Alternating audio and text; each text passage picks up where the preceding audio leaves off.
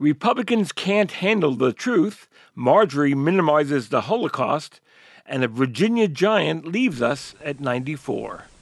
A disheartening week on The Political Junkie.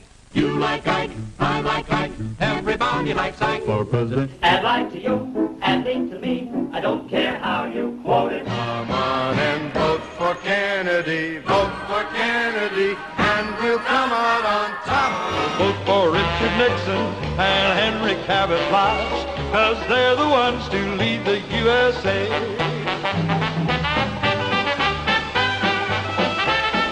Thanks for joining us, and welcome to episode 366 of The Political Junkie. I'm Ken Rudin. By the looks of things, if there is going to be a January 6th commission to study the causes of the insurrection led by a Trump-inspired mob to attack the U.S. Capitol, it's going to have to take some adjustment to the Senate's filibuster rules. Republican leaders who 4+ months ago showed no hesitancy in blaming Donald Trump for his role in the attack on democracy are now singing a different tune. Now the feeling is that whatever the commission is going to conclude, it won't be good for the grand old party. Any focus on Trump will not help their cause in next year's midterm elections, where Republicans would rather spend time on President Biden's failures. But some of the excuses strain credulity. House GOP leader Kevin McCarthy said, "Given the political misdirections that have marred this process, given the now duplicative and potentially counterproductive nature of this effort, and given the Speaker's short-sighted scope that does not examine interrelated forms of political violence in America, I cannot support this legislation." This coming from the guy who back in 2015 openly praised the Benghazi hearings because of the problems it brought Hillary Clinton. Everybody thought Hillary Clinton was unbeatable, right? But we put together a Benghazi special committee, a select committee. What are her numbers today? So now McCarthy is saying, well, there should be no January 6th commission because it doesn't include the riots and disorder caused by Antifa in the aftermath of the George Floyd riots last year, as if that had anything to do with anything. Oh, did I mention that 35 Republicans voted for the bill when it passed the House last week? And for Mitch McConnell, it was more of his, I'm opposed because it might help the Democrats. I do not believe the additional extraneous commission that Democratic leaders want would uncover crucial new facts or promote healing. Frankly, I do not believe it is even designed to do that. And so, on Friday, the GOP filibustered the bill. The vote in the Senate was 54-35, short of the magic 60, with just 6 Republicans voting with the Democrats: Lisa Murkowski, Susan Collins, Bill Cassidy, Ben Sasse, Mitt Romney, and Rob Portman. So, if Biden and Chuck Schumer want to make this commission happen, they get rid of or adjust the filibuster, right? Wrong. The Democrats may control the Senate, but they don't necessarily control all 50 Democrats. Both West Virginia's Joe Manchin and Arizona's Kyrsten Sinema have made it clear they will refuse to change the filibuster rules without a bipartisan agreement. If Biden and Schumer don't have all their ducks in a row, how are they going to succeed? And thus, until these Democrats can come up with some solution, there's not likely to be a January 6th commission, or, for that matter, a voting rights bill, or gun safety legislation, or LGBTQ rights, or police reforms, or immigration laws. Try to see it my way. Only time will tell if I am right or I am wrong. While you see it your way, there's a chance that we might fall apart before too long. We can work it out. We can work it out. Republicans have had a tough time lately in the Commonwealth of Virginia. They've lost 4 straight presidential elections, and that's after having won 10 in a row. Since GOP incumbent John Warner was last elected in 2002, Republicans have lost 6 Senate races in a row, and they've lost 4 out of the last 5 gubernatorial contests. In November, voters will be choosing a new governor. Virginia is the only state that does not allow a governor to succeed himself in a consecutive election, and so, like with his predecessors, Democratic incumbent Ralph Northam is term limited, and the two parties are offering stark contrasts in the race to replace him. The Democrats, if polls and money are any indication, look ready to pick a former governor as their nominee. Terry McAuliffe was first elected in 2013 and by most accounts was very popular. A longtime power figure in the party, McAuliffe had been urged over the years to run for president, but being governor seems to have been his true love all along, and he's the betting favorite to win the nomination in the June 8th Democratic primary. The Republicans, on the other hand, picked their nominee at a state convention, and, unlike the very well-known McAuliffe, they selected someone few people have heard of, Glenn Youngkin, a former chief executive of the Carlyle Group, who is making his first run for public office. It may be the most important contest of this off-year, and joining us to discuss what's at stake is Bob Holsworth, one of the smartest analysts on Virginia politics anywhere. Bob, welcome back to the Political Junkie. Great to be with you again, Ken. It's great to have you, Bob. And let me start off with the Democrats because they're the party in power. I noticed that McAuliffe, the former governor, he's basically acting like he's already his party's nominee. He's been attacking Youngkin as little more than a Trump clone. And while I'll get to the Republicans in a minute, do you think what McAuliffe is doing is making sense? I mean, is he the all but certain Democratic nominee? I think he's certainly the favorite. And then beyond that, I think it's very important for Terry McAuliffe that he doesn't get into a tit-for-tat fight, you might say, with his opponents in this race, because it's going to be imperative for him to once again bring the Democratic coalition together along with some moderates in order to win the race. Two of his strongest challengers in this race, Jennifer McClellan and Jennifer Carroll Foy, are both African-American women who are well-liked. McClellan, particularly throughout the Democratic Party, and Foy is seen as probably a more progressive alternative to McAuliffe. And he's going to need all those votes and their energy and their enthusiasm if he's the nominee. So I think he's acting very smartly right now, focusing on Youngkin, trying to emphasize his ties to Trump, because what he also knows is that Glenn Youngkin is likely to spend more money than Terry McAuliffe. He has suggested that he might put up to $50 to $75 million of his own dollars into this race.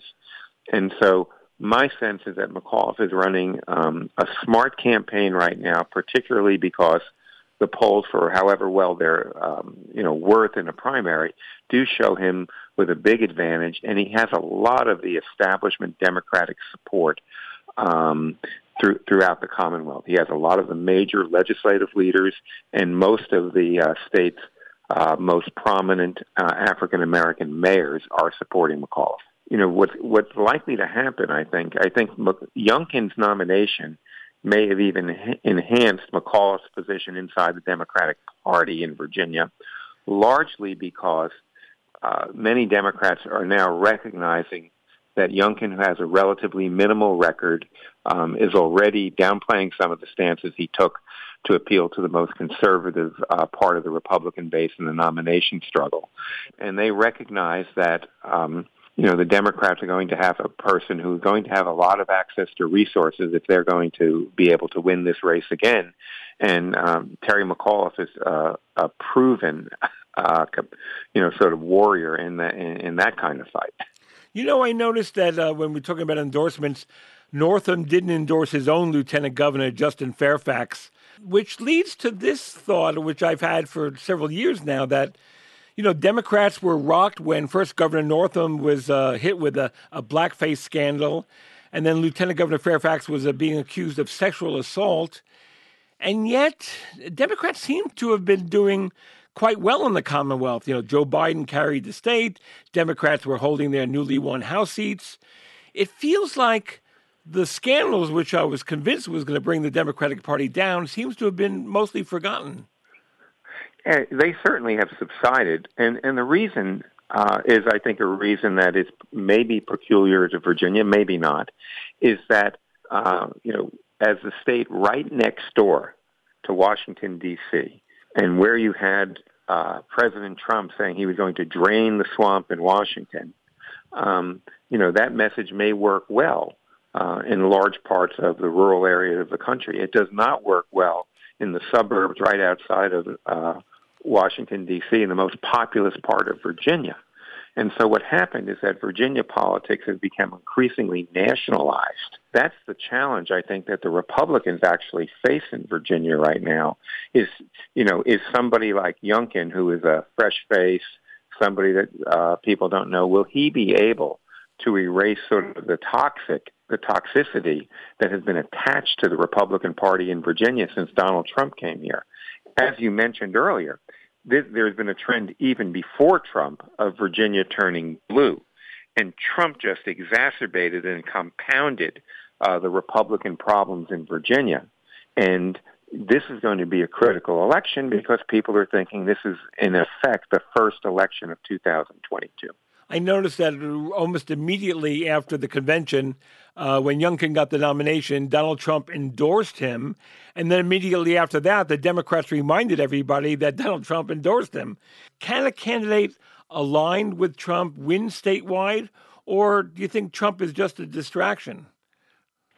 A person who is aligned and is going to promote that has no possibility of winning statewide in Virginia. Youngkin, I think, accepted the endorsements that he was happy to have it the first day after the convention, and he hasn't mentioned Trump since.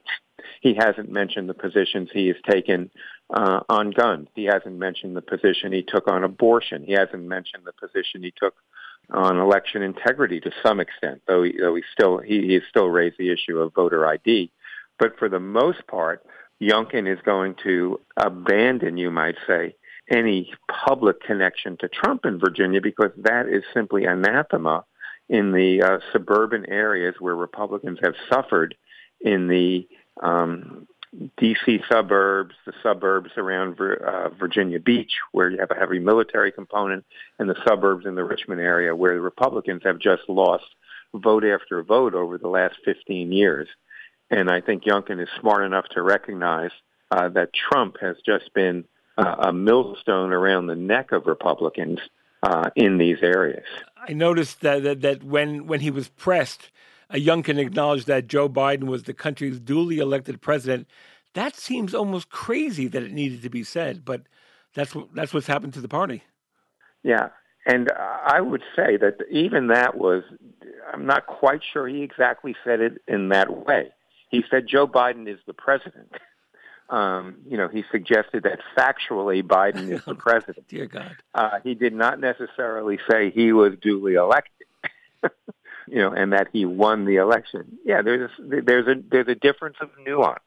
And so that is what you're seeing as he tries to, walk this tightrope between the Trump base and what Republicans need to do in the suburbs. Something, listening to a new brand new candidate like Youngkin, I think the key might be, and I'm thinking of what Mitt Romney went through in 2012, but the key for Youngkin may be to define himself before the Democrats do it for him, because the Democrats would love to define Youngkin as a Trump extremist. Exactly, and that is the challenge for the Democrats. Youngkin, as soon as he was nominated, made a big television buy. So while the Democrats are now still in their own primary season, Youngkin is going to be out defining himself as, not another politician, someone who's going to bring, the experience in business and going to deal with the problems in Virginia. But the challenge is for the Republicans is to find a problem that resonates. For example, the day after the nomination, Youngkin said that Governor Ralph Northam has driven Virginia into the ditch. That's not how Virginians see it. It's how Republicans see it. But Northam remains relatively popular. The Virginia economy is an economy that has weathered the pandemic extremely well. There are issues, I think, that Youngkin can point to, but I'm not even sure they will be still all that prominent come November. But, people have been very frustrated with remote learning in the schools. And that's an issue that really appeals to suburbanites there. There's been tremendous frustration with that.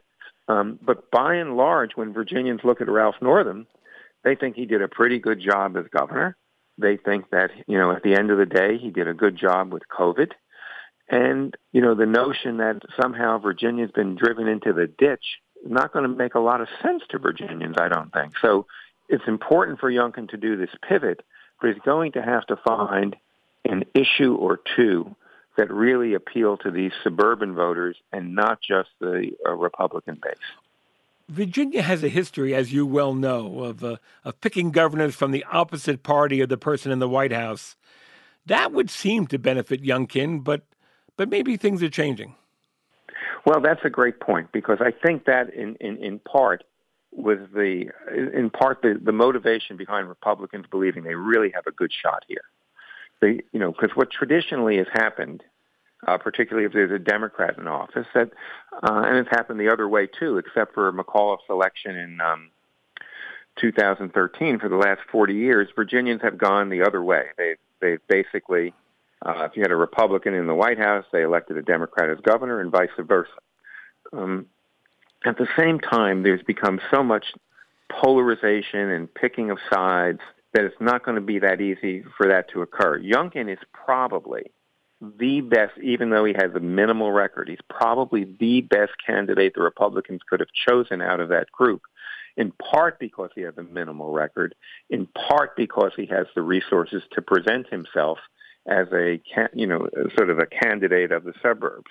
But the challenge is bringing together that Trump base in the rural areas and the suburbs in Virginia. So in the nomination battle, he sounded more like Donald Trump. Coming into, the general election, he's going to talk like he's, Larry Hogan or Charlie Baker. And the question is Virginia going to revert to this historical norm, or have things changed, as you implied, to the extent that there's not that much crossover any longer, that all the Democrats are going to, the people have chosen their sides and they're going to stick with it. And that is the challenge that Youngkin faces. And again, because he's good on television, he has tremendous resources. I was extremely impressed with his nominating contest strategy that managed to bring together a lot of people who were just frustrated with Republicans losing, while at the same time appealing very strongly to evangelicals. He did a great job, but he's really going to have to do that again if he's going to find a way to, in some ways, turn the tide on all these Republican losses that we've seen. Let me just end this with a thought. We were talking about how the Republican Party has changed and how the Republican Party is not winning races in Virginia. And I think of John Warner, the former 5-term senator, Republican senator who died this week. Any thoughts of what kind of Republican John Warner was, and why we don't see him anymore, that people like him anymore? Yeah, John Warner is the kind of politician that people often say today they'd like to see more of, even though we don't see too many of them. He was somebody who crossed the aisle. He was somebody who had a strong independent streak on his own. Did not support Oliver North when he ran against Chuck Robb in 1994. Supported the third-party candidate that actually enabled Robb to win re-election that year. He has supported some Democrats over the years, but he was also a strong supporter of the military, a strong supporter of Virginia's role in the national defense. And an extraordinary gentleman as well.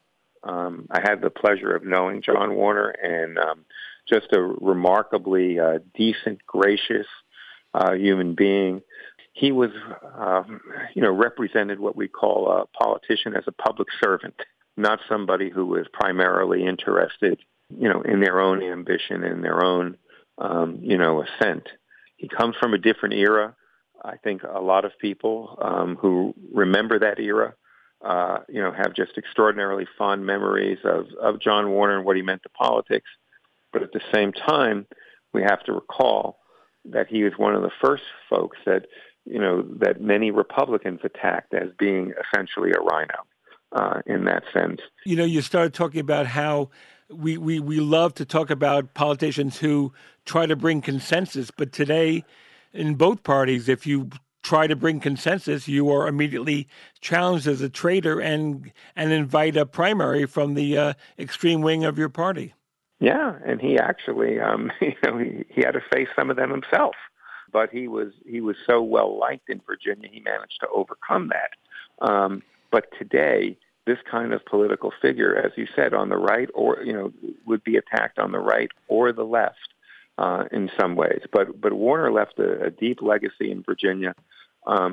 Interestingly enough, Mark Warner ran against him for Senate, lost, and now Senator Mark Warner ultimately, in the years after he became elected, became extraordinarily good friends with John Warner. And that respect ran very, very deep.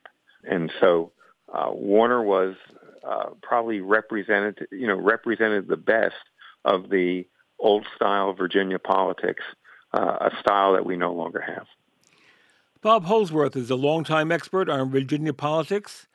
Bob, it's always great to have you on the program, even if some of our memories are fading very quickly, right?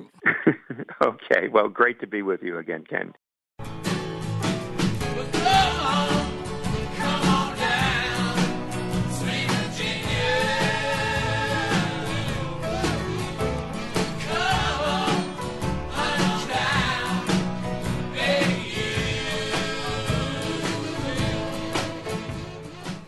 As Bob Holsworth and I mentioned, John Warner died this week at age 94. The five-term Republican senator from Virginia, who in 1978, when he was first running for the Senate, was considered a dilettante and a lightweight, and who barely won his election that year, became a treasured public official who was respected by Democrats and independents alike. In fact, in his later career, the voters who perhaps liked him the least were conservative Republicans. For his vote against a Bork Supreme Court nomination, for his opposition to GOP Senate nominee Oliver North in 1994, for his not guilty vote during the impeachment trial of President Clinton. I had John Warner on the Political Junkie in February of 2018 to talk about that vote on Clinton and his long career. I'm replaying that interview now. Wherefore, William Jefferson Clinton, by such conduct, warrants impeachment and trial, and removal from office and disqualification to hold and enjoy any office of honor, trust, or profit under the United States. But Clinton was acquitted. On this vote, the yeas are 59, the nays are 41. Two-thirds of those senators voting, a quorum being present, not having voted in the affirmative, the motion is not agreed to. There were two votes, one on perjury and the other on obstruction of justice. One of the most dramatic votes, the only one that resulted in an outburst from the gallery, came from John Warner, the Republican from Virginia, during the perjury vote. Mr. Warner, not guilty. John Warner's vote was controversial. He would be up for re-election in 2 years, and he knew it would enrage conservatives, which it did. But it was part of a 30-year Senate career which, while mostly conservative, sometimes broke with his party. But it was enough to win 5 terms, including his last one in 2002, when Democrats didn't even put up a candidate against him. John Warner is here to talk about that Clinton vote and more. Senator Warner, it's great having you on the Political Junkie. Well, what's left of the old boy is right here. Why don't you just have at him the way you want to go at it? Well, that's the way I like him. I want you right there, Senator Warner, and I'm thrilled that you're here on the Political Junkie. You know, I remember that vote that day in 1999, that gasp in the gallery when you voted not guilty. Did you wonder if that vote was going to hurt you back home, or did you not I had the good fortune in life to attend the University of Virginia Law School. I then went on and I became a law clerk to a federal judge and then an assistant United States attorney. And then, of course, I had a short period with private law firms before I came to the Senate. So the rule of law has been something that I've honored all my life. And I tried, and I think I succeeded, to eliminate any political thoughts in my mind throughout the entire trial on the impeachment indictment from the House in the Senate.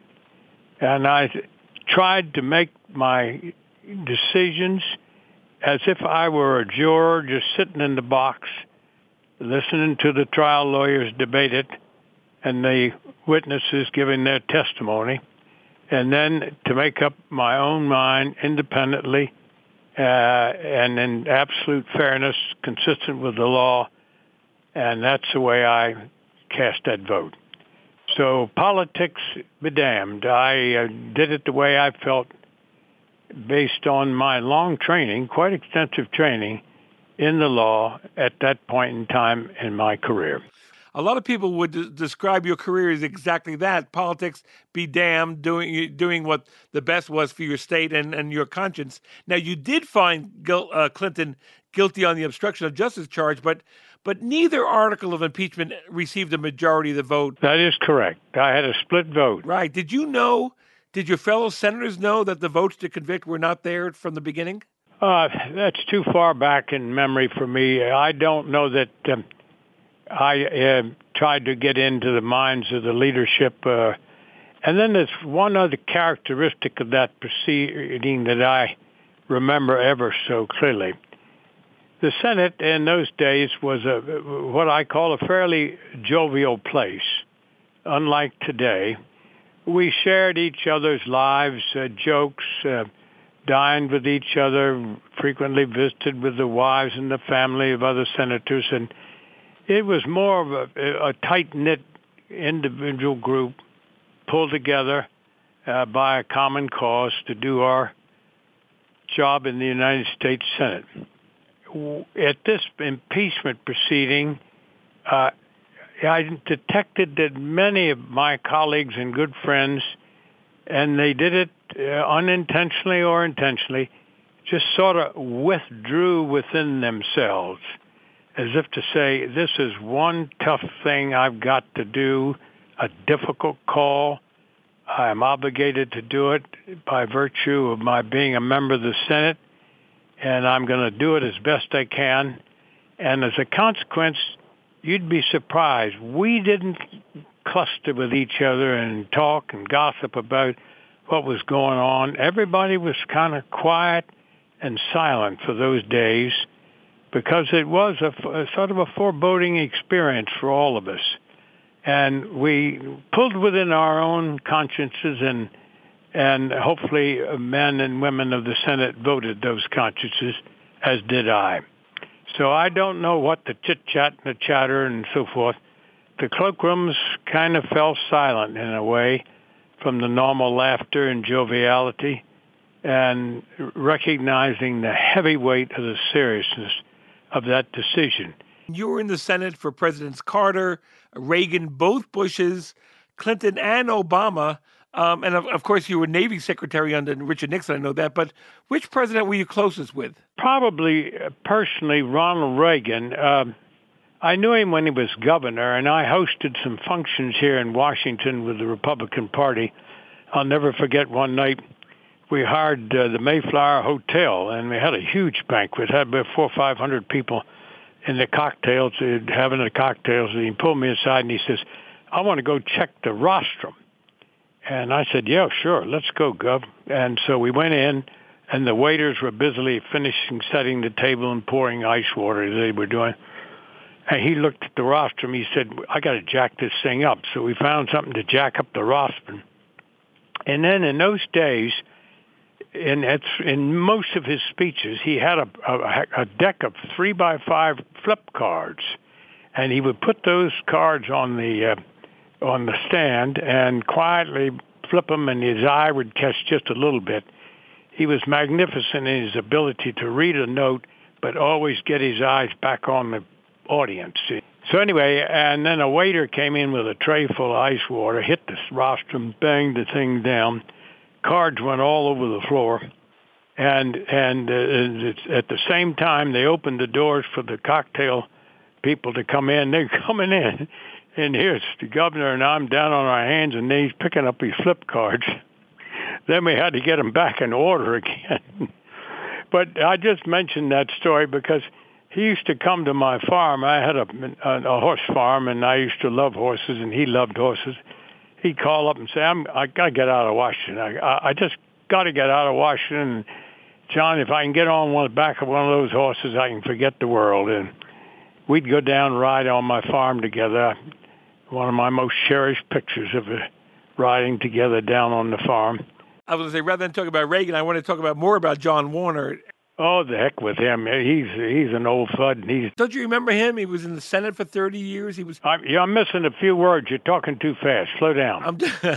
I'm saying that you don't remember John Warner. He's that guy who was in the Senate longer than anybody else in Virginia history, except for Harry Byrd Sr. That's right. Harry Byrd Sr. served 32 years. I served 30. That's right. And I'm the second longest serving in the 200-plus years history of senators coming from Virginia to the Senate. So how much, and then the follow-up question is, how much did you love the Senate? I loved it very dearly. I really did.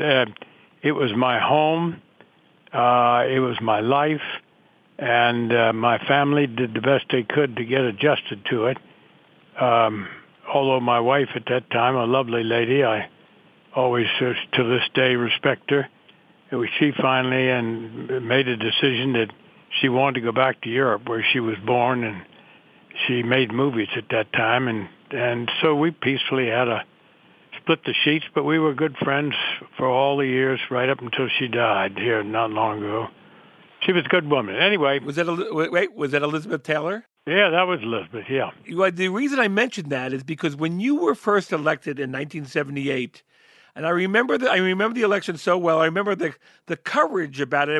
It was so much about your marriage to Elizabeth Taylor and your wealth, and you were a socialite, and yet when you retired after 2008, everything everybody wrote was about your intellect and your leadership and your independence. So I mean, I know a lot of people can change in 30 years, but the way that people saw you when you came into the Senate in 1979 was certainly different than the way people saw you when you were leaving in 2009. Well, remember, I had a rather rocky road getting into the Senate. I do. We had a four-way, basically a primary with four of us running, a former retired governor, a state legislator, a very fine man, and the chairman of the Republican Party. Richard Obenshain. Yeah, all very able people.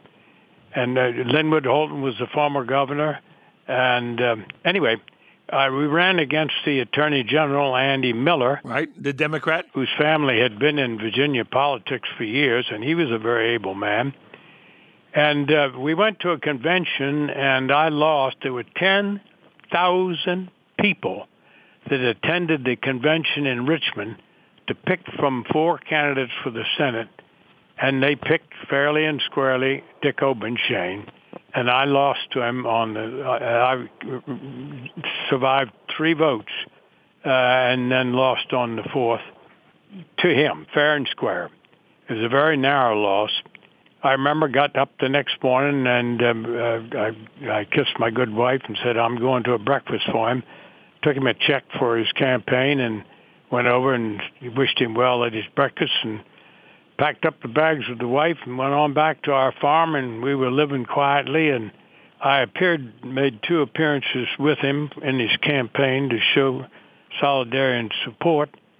And then that fateful night occurred, and I remember very well, Barry Goldwater had asked me and my wife to come up to a speech he was giving in Boston. And when he attended his speech that night, and I woke up early in the morning because I was going to address the Rotary Club of Boston at noon, and I'm looking at the Today Show, and they flashed up on the screen that a small plane carrying the Virginia candidate for Senate had crashed, and he lost his life.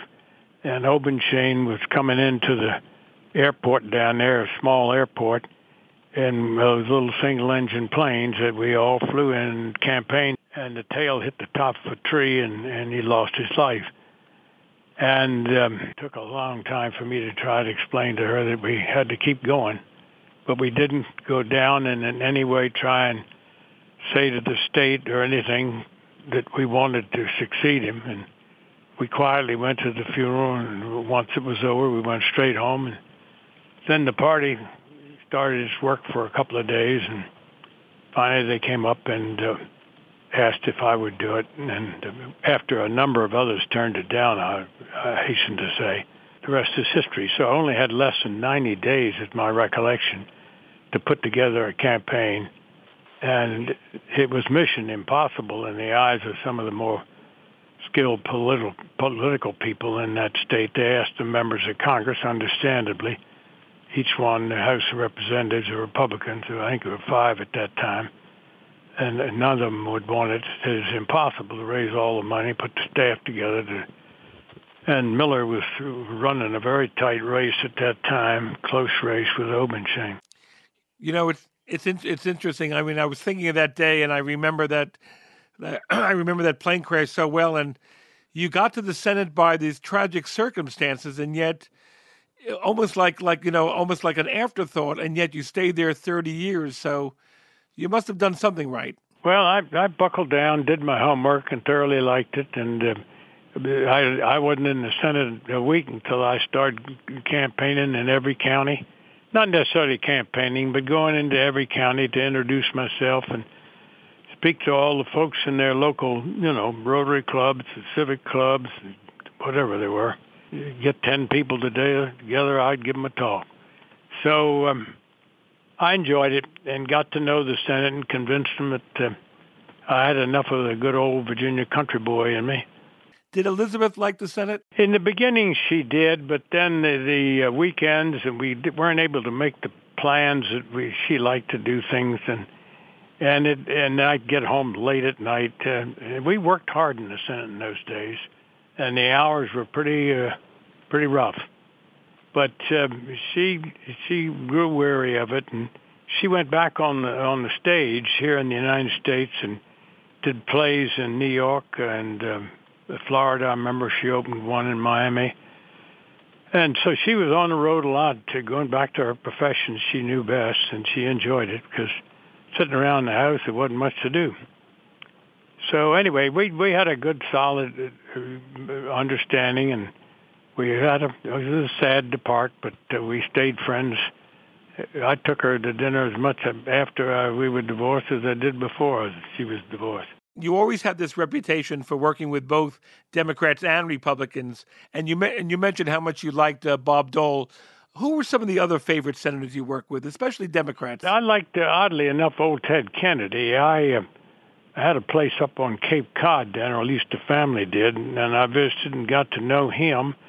And I liked, old Fritz Hollings and John Stennis, Southern senators, had Southern group of senators, Jim Eastland.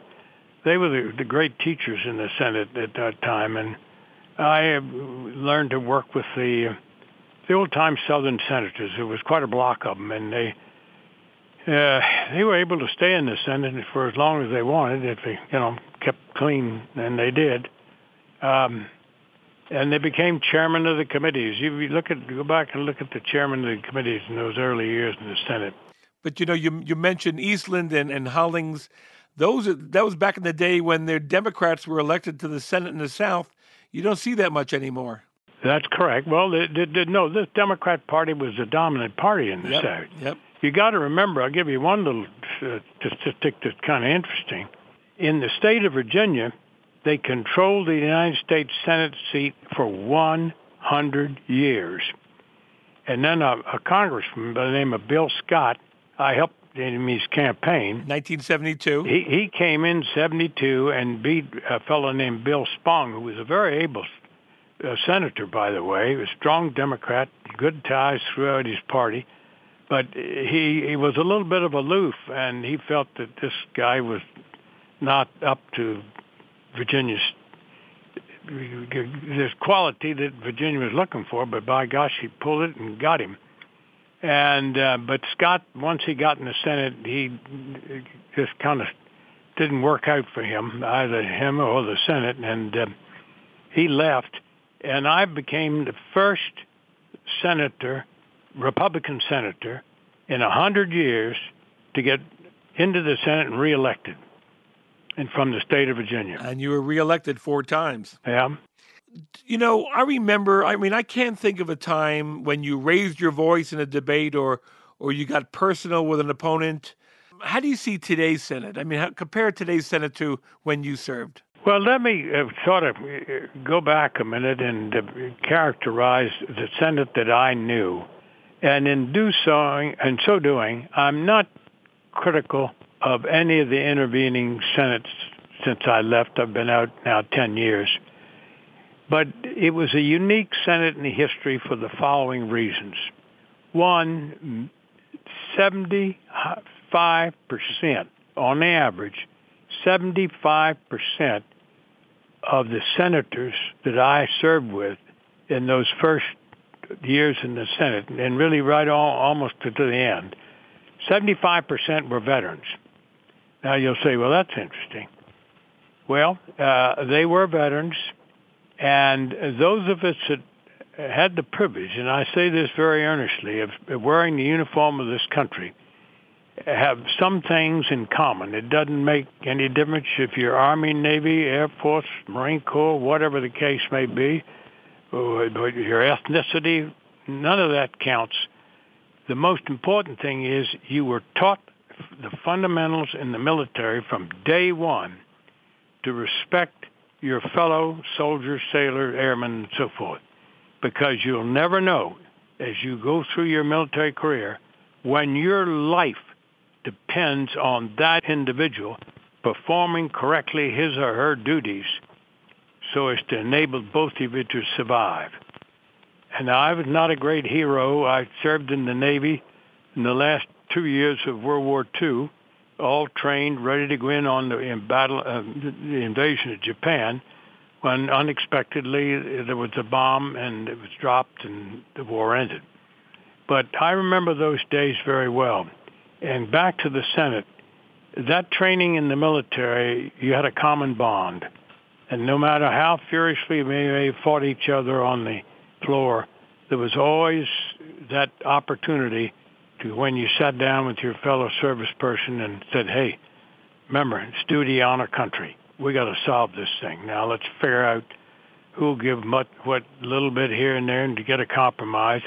And time again, that old solid military training, country first, came into play to resolve tight situations that had to be pulled apart and reconstructed and put back together again and voted on. Do you miss the Senate, or is the Senate no longer the same institution when you were there? No, I miss the Senate. I stay glued all night long, losing sleep, watching that thing whenever they're in a filibuster or anything else.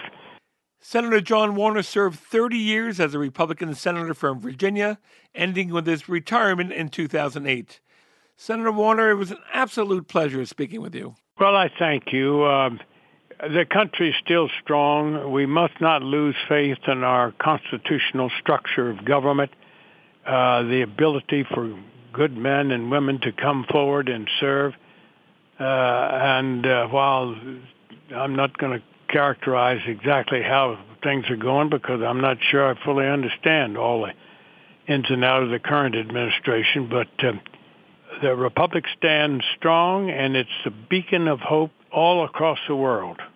So I enjoyed visiting with you. I don't know that we added a single thing to the listening audience, but I enjoyed the experience to hear your voice again after these many years. You had a very distinguished career in journalism yourself. So you carry on. My bugle is no longer blowing. I was going to say, between my career and you being that old codger you are. Hey, man, I'm become 91 years old next week.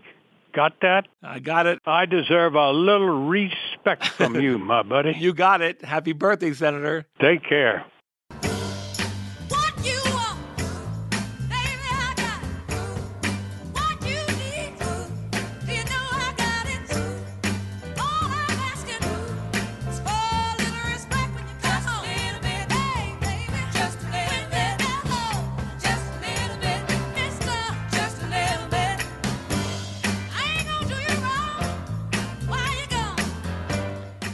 That's it for this week's show. Don't forget, you can always find my political blogs, trivia questions, and the Political Junkie store, all at krpoliticaljunkie.com. And remember, with Father's Day fast approaching, Can you think of a better gift than a Political Junkie t-shirt and socks? Me neither. If you've got comments, questions, or complaints, send an email to ken@krpoliticaljunkie.com. You can also tweet me at Ken Rudin or shoot me a message on the show's Facebook page. And you can follow my button of the day on Instagram at The Political Junkie. Political Junkie is made possible thanks to the support of our listeners and donors. Your generous contributions are most appreciated.